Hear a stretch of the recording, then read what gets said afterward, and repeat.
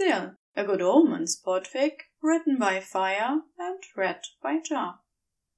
The clock chimes. Aziraphale breathes in, slow and deep, aware of the drum of his corporation's heart and the weight of his hands resting in his lap. The cloth bound around his eyes has left the world dark, and for hours now he has knelt in silence. Sometimes, unsolicited, a finger twitches. The tap, tap, tap against its opposite, sporadic and brave, but not movement of his own volition. Certainly not enough to be considered disobedience.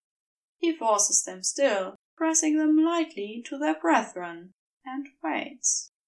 The quiet is restful, calming. The weight of Crowley's instruction a mantle around him, letting him still his mind. No more cataloguing, or reordering, or rearranging, or trying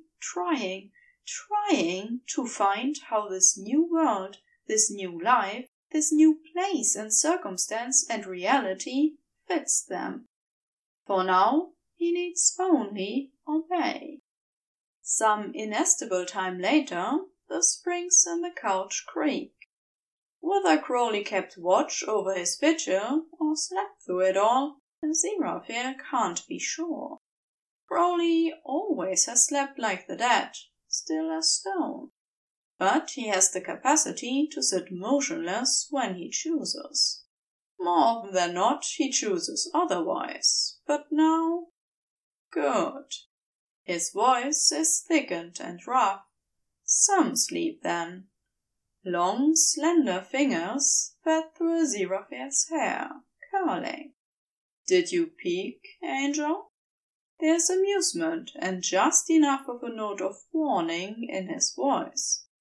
Sneak off and start moving things again. Aziraphale shivers pleasantly as the fingers pull his hair, just a little. I didn't peek. I stayed still, as you asked. Crowley's bare feet brush down on either side of his knees, and his other hand tilts Aziraphale's chin up, calloused fingertips pressing a gentle divot into the soft flesh. And you're not fibbing, are you, Angel?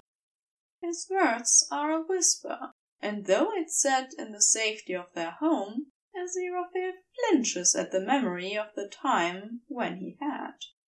At once Crowley cups his cheek, grounding, steadying, a reminder that he is here, that they are here together. Shh, shh, shh.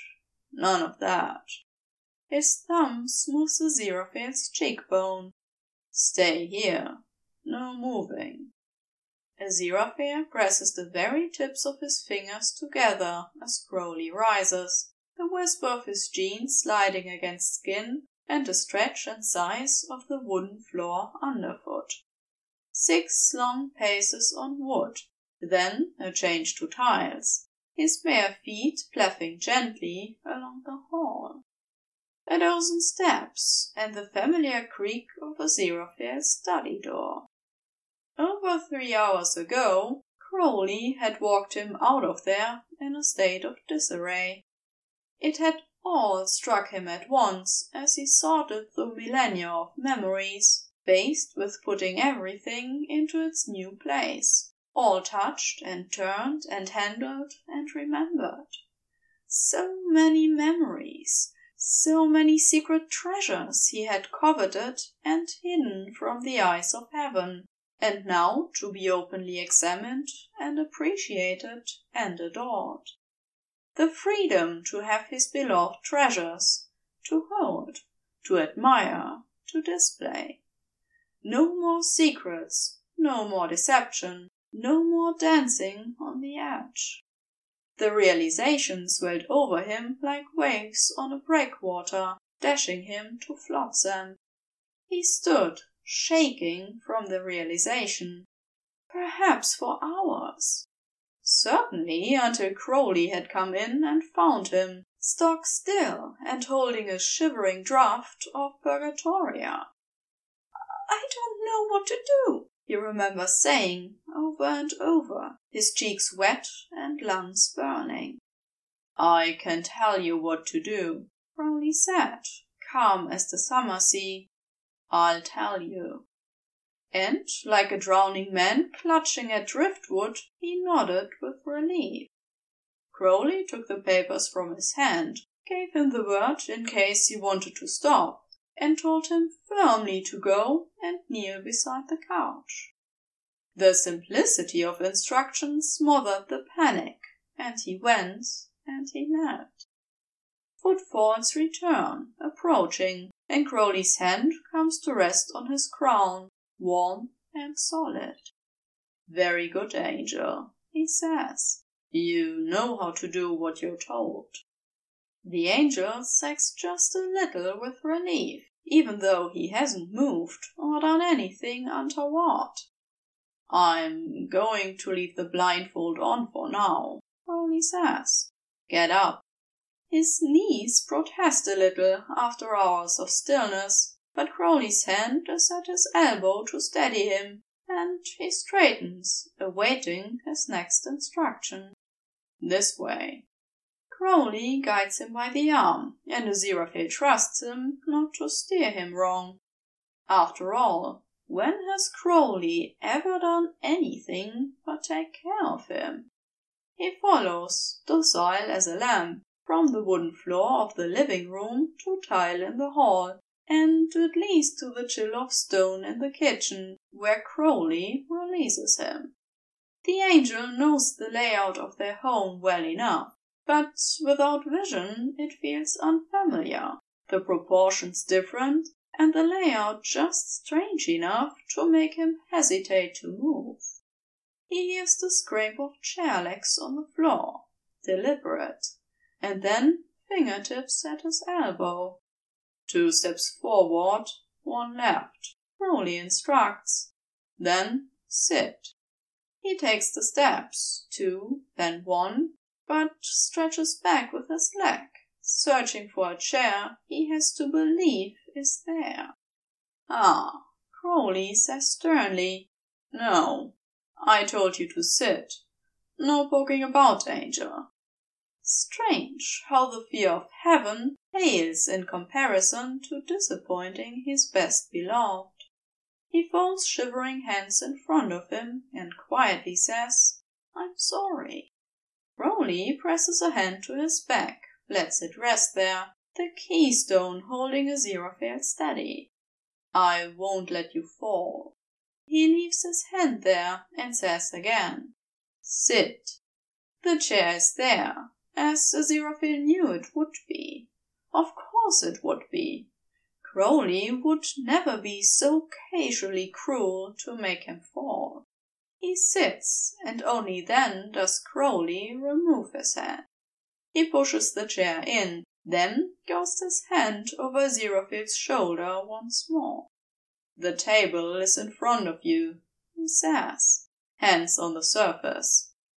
Aziraphale obeys, the texture of the wood all delicate waves and warts under his fingertips. An entire canvas for him to lose himself in. It's cool, too. The kitchen gets sun in the morning, but not so late in the afternoon. He tracks the lines, the knots, the telling patterns of age, and listens. Water and metal, and the scent of gas and fire. The chink of china on the countertop. The rattle of cutlery and crockery. Crowley hums when he works. He always has. Jaunty little melodies that Aziraphale never recognizes, but takes comfort in them. Footsteps approach again.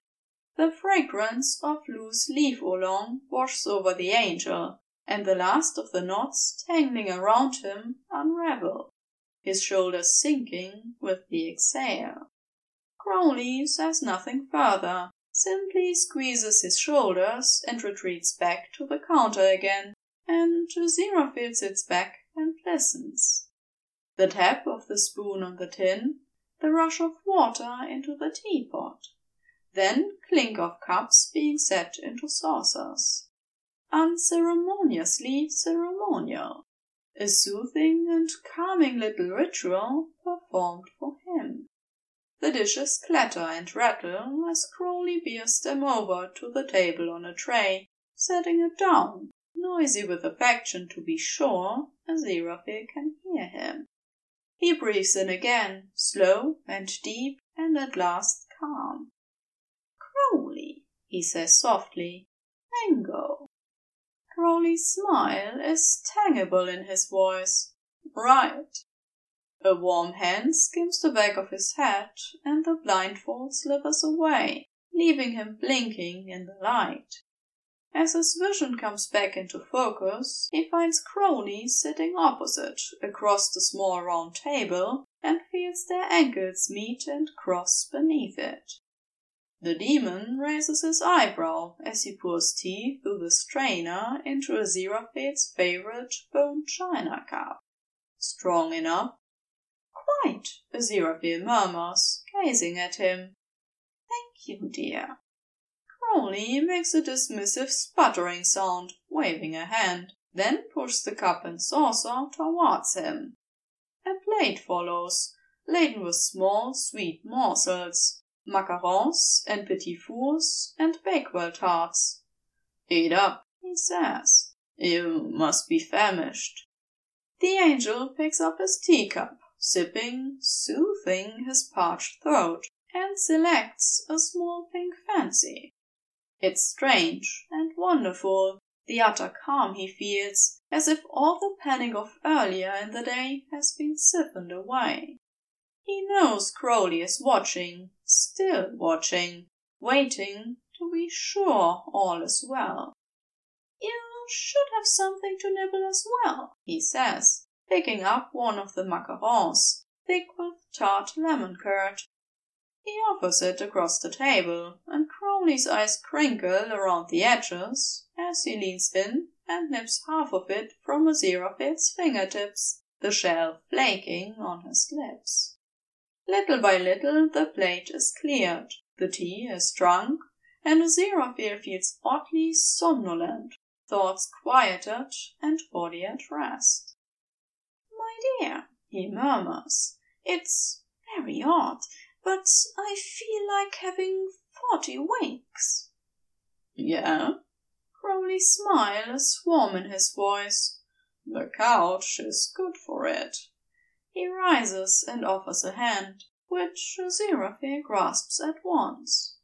An anchor, really. He feels like he's bobbing away into a cloudless sky, even as Crowley steers him through the house and back to the living room.